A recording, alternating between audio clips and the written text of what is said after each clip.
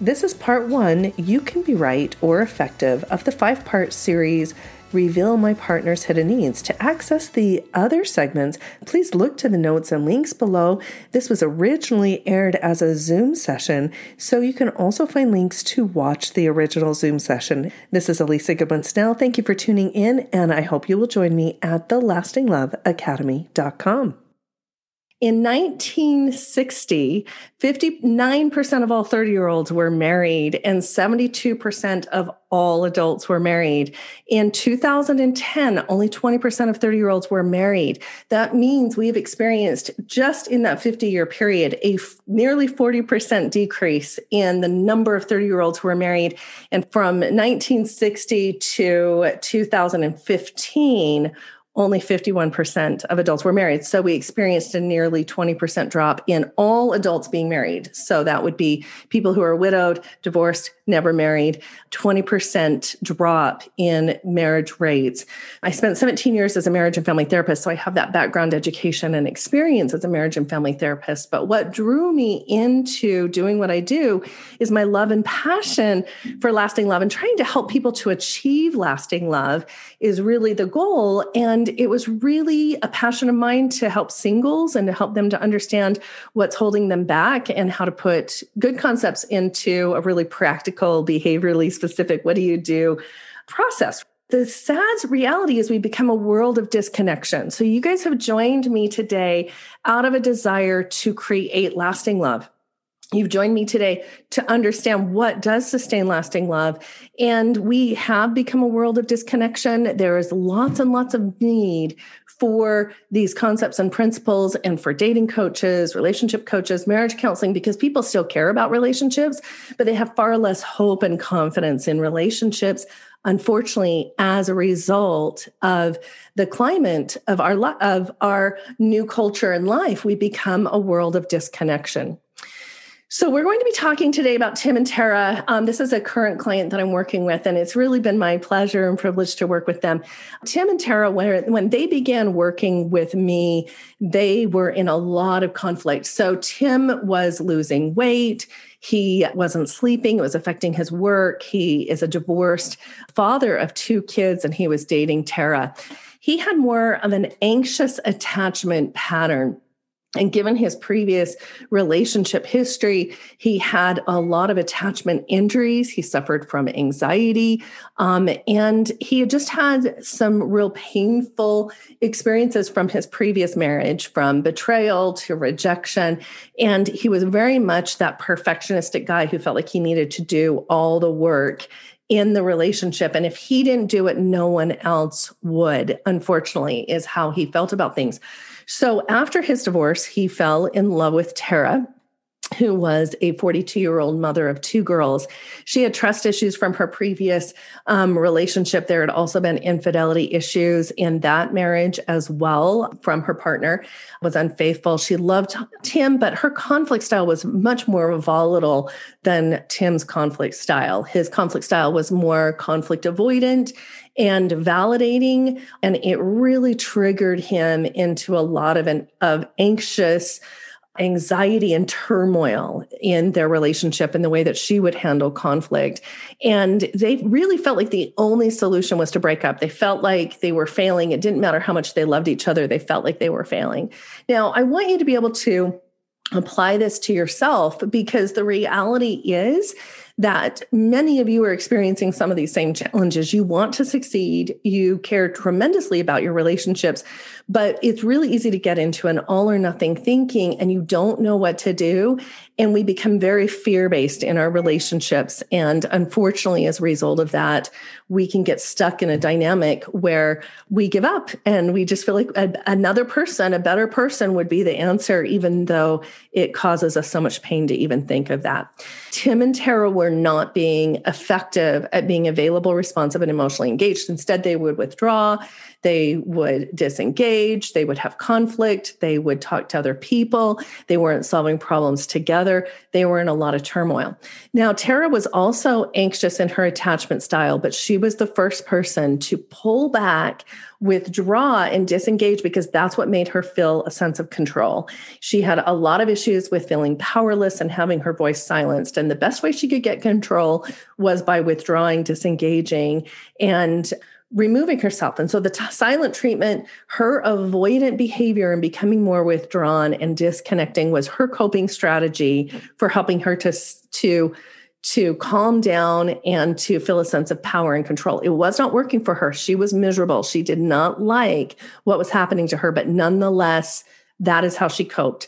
And it was killing Tim. That's why he was losing weight. He wasn't sleeping. He was being ineffective at work. And he began to feel like the only solution was to break up with her. There was no way for him to emotionally survive and stay in this relationship, no matter how much he loved her.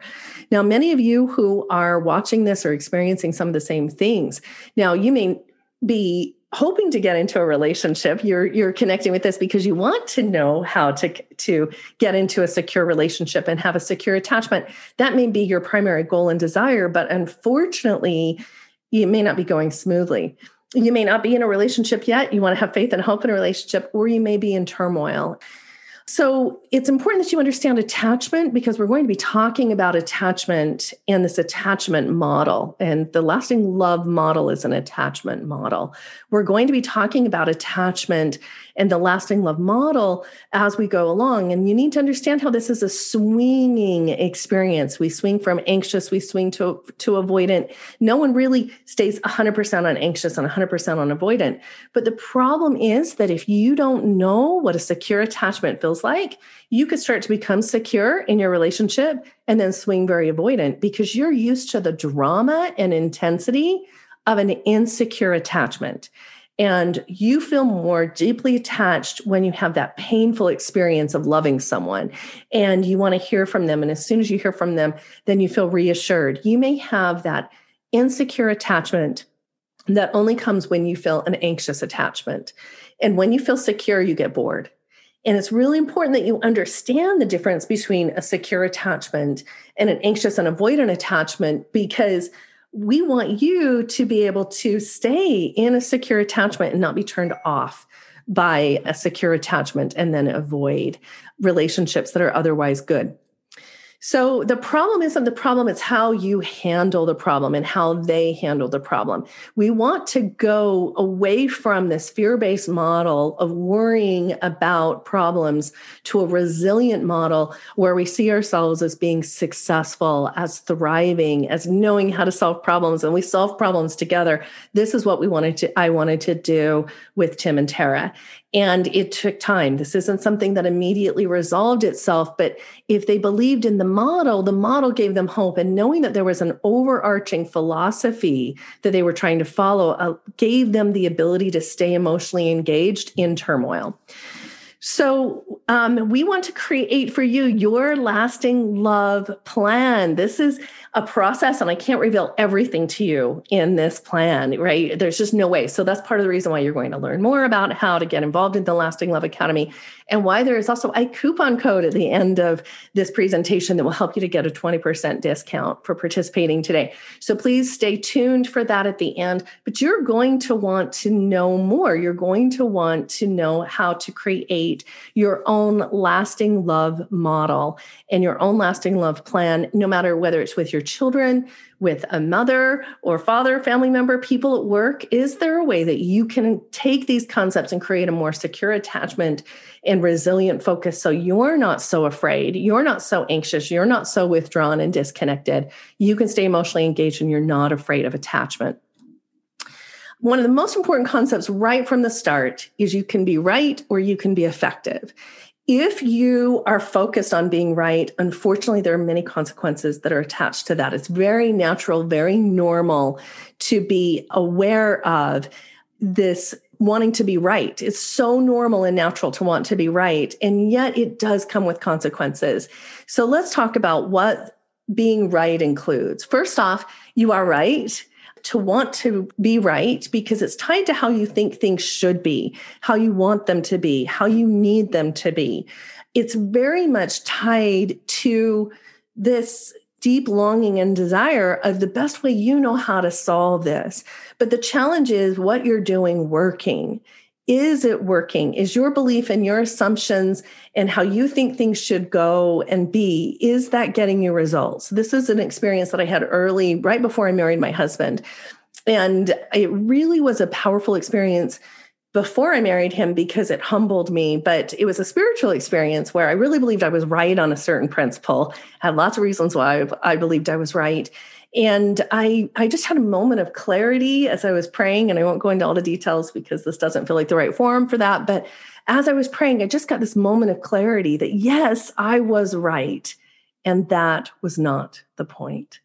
And for somebody who had already been a marriage and family therapist for years, when I had this experience, it was really eye-opening for me to realize maybe there was another point. And for me, coming from a spiritual perspective, that was probably the best way to break through my belief that I was right. Because sometimes we can really lock ourselves into the idea that if we're right, then we're justified. If we're right, then we're entitled. If we're right, then I'm a victim. If you don't see it my way, you're wrong, I'm right. And it probably did need to come from a source that I trusted in a way that took away that sense of right and wrong for me. And it helped me to refocus on, well, if I'm not right, what is the point, right? So the message was, yes, you are right. And that is not the point. When we are focused on being right, we forget whether or not we're effective. And that's really the goal. We get more depressed. We get more anxious. We feel a whole lot more fear. We feel a lot more powerlessness, hopelessness, despair, anger. We feel really angry when we are right and someone else is wrong. And I do not want to parallel this with abuse or addictions or people who are being unfaithful or dishonest. Like there does need to be some basic parameters where, yes, there are right and wrong behaviors, but your feelings and your needs are not wrong. Our actions can be right or wrong.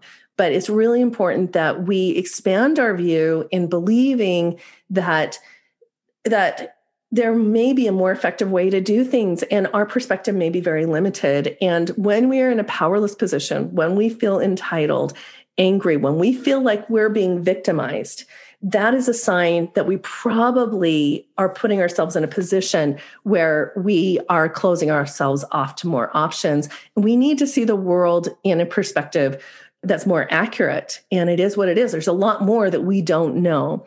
So also another part of being right is we can have that need for punishment. We want the person to be punished. We want justice. And it's really difficult to give mercy when we feel like we are right. Now, in the Be Effective box, we stay focused on what we want to be effective at. So you really need to ask yourself this question. You're in conflict with someone, or you're trying to date, and dating isn't going the way you want it to, and you're really angry and frustrated about the fact that the opposite sex is not playing their role the way you think they should. They're not responding, they're rejecting, they're not making choices or engaging, they're not participating. This could be your children, it could be your boss, it could be a lot of people that you really feel angry and frustrated with, that they're not playing their role and participating appropriately and effectively, or the way you think they should. But the reality is, if you ask yourself the question, well, what do I really want, right? What is really the goal? What do I want to be effective at? It makes it a lot easier to do what needs to be done to achieve your outcome. One of the things that I see with singles and with couples is that they bounce all over the place in what they want to focus on. It's natural, it's normal, but it makes my job a lot harder. And I have to be able to say to them, we need to prioritize your most important goals and make sure that the things that we're focusing on from week to week is not detracting or removing us from the bigger, more important goal. Because if we're not staying focused, you're going to be more, I refer to it as dating ADD. You're going to be all over the place. If you're not being focused, you're going to focus on every little flaw and weakness that your partner has instead of being focused on the bigger goal, which is attachment. and creating a secure attachment and loving and belonging. And as we talk today, that is my hope, is that you will really see the value and benefit of an attachment model over these other ideas that we have relative to relationships. And so that's why You Can Be Right or You Can Be Effective is the first thing you need to consider in deciding if this is going to work for you, because we often get stuck on this being right. And is there a better way? So if you stay focused on what you want, you can be more effective at it. It's very important that you remember it is what it is. The world does not operate the way we want. It doesn't operate the way we need. And let's just use the very emotional position of somebody who's a child abuse victim, a spousal abuse victim. We may feel that the world should help these people, mental health issues, that the world, there should be more services, there should be more people to help these people who have been victimized. In the end, it truly is the victim who pulls themselves out of their victim situation, their victim thinking. They're the ones who have to grab the power that's around them. Systems often fail. Legal systems fail. Even the process of trying to get justice oftentimes means more victimization for the victim. That is the world of it is what it is. So what's the goal? Is the goal to punish your perpetrator, or is the goal to thrive? Is the goal to live and laugh and love and to have power in your life? If that's the goal, then a whole lot of other options open up that can empower you in being effective. This is Elisa Goodwin-Snell with Reveal My Partner's Hidden Needs, Part 1. You can be right or you can be effective. Please tune in to Part 2 of Reveal My Partner's Hidden Needs, Grieving Leads to Acceptance and Success. You can also learn more at lastingloveacademy.com, where you can access hundreds of audios, articles, and videos to help you to achieve lasting love in your dating and relationships for as little as $27 a month. It just depends upon the results that you want to get. Please be sure to like, subscribe, and review these podcasts. And if you visit us at lastingloveacademy.com, you can join our email list for special discounts, offers, and free content and updates about when you can access the next podcast.